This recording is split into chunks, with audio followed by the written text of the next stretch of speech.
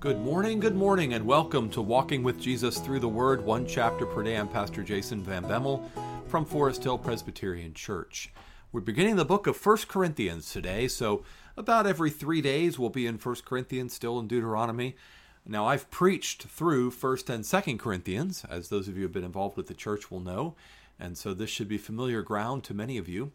But always good revisiting God's Word. Every single time I go back to a chapter in God's Word and really dig into it, I see things that I didn't see before, or I get applications from it that I never knew before, hadn't really thought about before. So let's pray and ask God's help to do that. Father, thank you so much for your Word, which is living and active. Your Word is alive. Your Word is powerful. Your Word penetrates, and your Word gives life. So we pray that you would do all that through your word in us today. We pray this in Jesus' name. Amen. 1 Corinthians chapter 1. Paul, called by the will of God to be an apostle of Christ Jesus, and our brother Sosthenes, to the church of God that is in Corinth, to those sanctified in Christ Jesus, called to be saints, together with all those who in every place call upon the name of our Lord Jesus Christ, both their Lord and ours. Grace to you and peace from God our Father and the Lord Jesus Christ. I give thanks to my God always for you, because of the grace of God that was given you in Christ Jesus, that in every way you were enriched in him, in all speech and all knowledge, even as the testimony about Christ was confirmed among you, so that you are not lacking in any gift, as you wait for the revealing of our Lord Jesus Christ, who will sustain you to the end, guiltless in the day of our Lord Jesus Christ. God is faithful, by whom you were called into the fellowship of his Son, Jesus Christ, our Lord. I appeal to you, brothers, by the name of our Lord Jesus Christ, that all of you agree, and that there be no divisions among you, but that you be united in the same mind and the same judgment. For it has been reported to me by Chloe's people that there is quarreling among you, my brothers. What I mean is that each one of you says, I follow Paul, or I follow Apollos, or I follow Cephas, or I follow Christ. Is Christ divided? Was Paul crucified for you? Or were you baptized in the name of Paul? I thank God that I baptized none of you except Crispus and Gaius, so that no one may say that you were baptized in my name. I did baptize also the household of Stephanas. Beyond that, I do not know whether I baptized anyone else, for Christ did not send me to baptize, but to preach the gospel, and not with words of eloquent wisdom, lest the cross of Christ be emptied of its power. For the word of the cross is folly to those who are perishing, but to us who are being saved, it is the power of God. For it is written, I will destroy the wisdom of the wise, and the discernment of the discerning I will thwart. Where is the one who is wise? Where is the scribe? Where is the debater of this age? Has not God made foolish the wisdom of the world? For since in the wisdom of God the world did not know God through wisdom, it pleased God through the folly of what we preach to save those who believe. For Jews demand signs, and Greeks seek wisdom. But we preach Christ crucified, a stumbling block to Jews and folly to Gentiles. But to those who are called, both Jews and Greeks, Christ, the power of God and the wisdom of God. For the foolishness of God is wiser than men, and the weakness of God is stronger than men. For consider your calling, brothers. Not many of you were wise according to worldly standards. Not many were powerful. Not many were of noble birth. But God chose what is foolish in the world to shame the wise. God chose what is weak in the world to shame the strong. God chose what is low and despised in the world, even things that are not, to bring to nothing things that are, so that no human being might boast in the presence of God. And because of him, you are in Christ Jesus, who became to us wisdom from God, righteousness and sanctification and redemption, so that as it is written, let the one who boasts boast in the Lord. That is 1 Corinthians chapter 1. And this is another one of those examples. I think I've said this before, but the last couple of days we were in Deuteronomy 13 and 14. Those chapters are pretty straightforward, fairly simple, and drawing out applications a little bit complicated, but there's not a ton of doctrine crammed into those chapters. What's there is clear enough, and it's important for us to apply. But I come to a chapter like 1 Corinthians 1, and I just think, how do I do anything worth, close to justice to this chapter in one devotional when, how many sermons did I preach, full, 40, 45-minute sermons on this chapter, multiples, right? Well, let's just focus on a few truths that are clear. And then if you want a more in-depth treatment of the chapter, you're welcome to go back and listen to the sermons that I preached on this chapter a couple of years ago. But here's the idea. We are saints. We belong to the Lord Jesus Christ. Yesterday we were talking about how the dietary laws don't make us holy. This idea of holiness is contained in verse 2. We are those who are sanctified in Christ Jesus, called to be saints. These are both the same word, and they're related to the word for holiness. It's all the same word family, right? We are holy. That means we're set apart. We're sanctified in Christ Jesus. By being in Christ by faith, that is our holiness.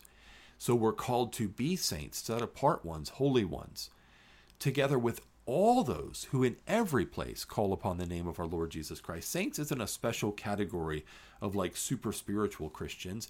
It's the title, the calling of all Christians. Our sanctification is in Christ Jesus. And if we are in Christ Jesus, we're called to be saints. Not only us, but everybody who calls upon the name of the Lord Jesus Christ, both their Lord and ours. And one thing this should mean for us is unity within the body of Christ, across denominational lines, across national borders, across ethnic divisions, across political divisions. We are one people, one church, one body in Christ Jesus, together with everyone who in every place calls upon the name of our Lord Jesus Christ, both their Lord and ours. All of us have received grace and peace from God our Father and the Lord Jesus Christ. All of us belong to Him by the grace of God. We have a testimony, the testimony of Christ confirmed among us. We are not lacking in any gift. We are called, we are chosen, we are equipped, we are blessed. And it's God's faithfulness that's behind this call. And so this call should lead to unity. We shouldn't look at people and say, well, we're the Presbyterians and they're the Baptists, or we're the Presbyterians and they're the non-denominationals, and so we're better than they are. No, we're in Christ. And we may disagree on points of doctrine. I'm not saying those things don't matter. I'm not saying that what I believe is just as valid as what anybody else believes, because I'm trying to be careful with Scripture and faithful to Scripture. But I think all true Christians are trying to be careful with Scripture and faithful to Scripture. And so we can say, we may not agree on everything, but the unity we have in Christ, the fellowship of His Son, Jesus Christ our Lord, makes us one in Christ in a way that is powerful and that is stronger than whatever it is that might divide us. We also see some other things that are worth noting in this chapter. One is just the truth that baptism is not the gospel. There are some people who make almost a complete equivalence between being baptized and being in Christ, so that if you are baptized, you're in Christ. If you're in Christ, you are baptized. It's interesting. Some people do this who baptize infants, and they'll say, for example, that baptism washes away your original sin. It unites you to Christ and His body, so that you are justified. You are in Christ. You are a saint by baptism as an infant. No, that doesn't hold water. Pardon the pun. But it's not true. Like, baptism is a sign and a seal. It's a picture and a promise. It's a visible sign of an invisible grace, but it doesn't actually make you a Christian. Other people on the other side say, well, you can only be baptized if you're absolutely in Christ, if you are a believer, because baptism is 100% correspondent to being a true believer. I don't think that's true either. I think it's a picture and a promise of the washing and regeneration of the Holy Spirit in uniting us to Christ. And that picture and promise, we believe as Presbyterians, is rightly applied to the children of believers in anticipation of the work of the Holy Spirit in their hearts, just as the sons of believers will be circumcised. And circumcision was an outward sign of the inward grace of God removing the heart of stone and giving them a heart of flesh, was pictured in the circumcision. It's the same thing that pictured in baptism is the work of the Holy Spirit in washing and regeneration, removing the heart of stone, giving us a heart of flesh. It's pictured in the waters of baptism. And if it was given to the infant children of believers in the Old Testament, it should be given to the infant children of believers in the New Testament, knowing in both cases it does not save them. Baptism does not save. Baptism is not efficacious in and of itself to apply the grace that it pictures. And we know that's true because Paul says, I was not sent to baptize, but to preach the gospel. If baptism was effective in actually imparting the grace that it pictures, Paul would have baptized everyone he could have when he was in Corinth, and he was there for over a year and a half. But he didn't. He didn't baptize hardly anybody because he wanted to focus on preaching the gospel, and he knew that if they came to faith in Jesus Christ, then they would be saved. They could be baptized at some other time by some other person. That's not that vital. It's important.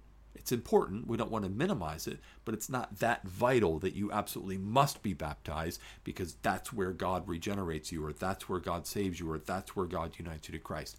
Baptism is not equivalent to salvation. Salvation is by God's grace through faith in Christ.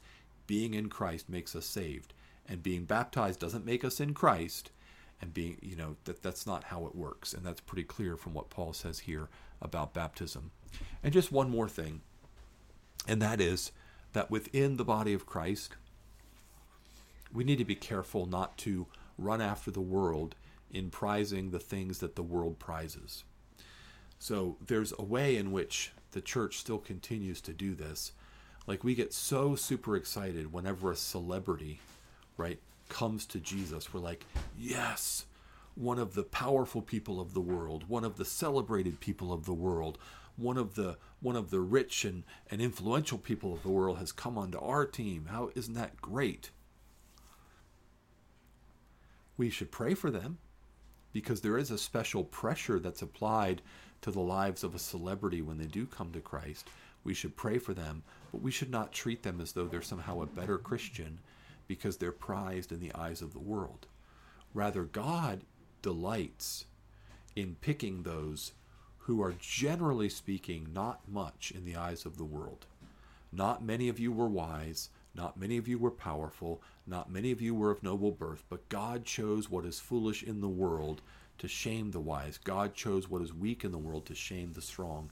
You can look at the top 10 of the Forbes wealthiest billionaires in the world, and you won't find a believer among them, because the rich and the powerful in the world are usually content with what this world has to offer, usually. But for us, who are believers in the Lord, we have a treasure that's better, that nothing in this world can buy. And it is by the grace of God that we are in Christ Jesus, who is the treasure that nothing in this world can buy. Verse 30, because of him, because of God and his grace, you are in Christ Jesus, who became to us wisdom from God, righteousness, sanctification, and redemption. There's 4 things that all of Elon Musk's billions, all of Warren Buffett's billions can't buy you. Can't buy you wisdom from God, can't buy you righteousness, can't buy you sanctification, that's holiness, can't buy you redemption. Jesus Christ has paid for it, and God's grace applies it to us, so that, as it is written, let the one who boasts boast in the Lord. The assistant janitor at the local middle school has just as much to boast in when he comes to the Lord as a Kanye West or somebody like that. They come to the Lord, and the Lord has been gracious to them. Therefore, they can boast in the goodness of God. Let's pray. Father, you've been so good to us. Help us to love one another as those who are humble and who know how much we've received that we don't deserve. Help us to focus on your gospel message as that which transforms lives and saves sinners. And help us to walk in humility and in unity as your holy and dearly loved people. We pray this in Jesus' name. Amen. Amen. Well, thanks for joining me for 1 Corinthians 1. Tomorrow we're going to jump back to Deuteronomy. Deuteronomy 15 is on tap for tomorrow. Hope you can join me for that. And as always, of course, have a blessed day in the Lord.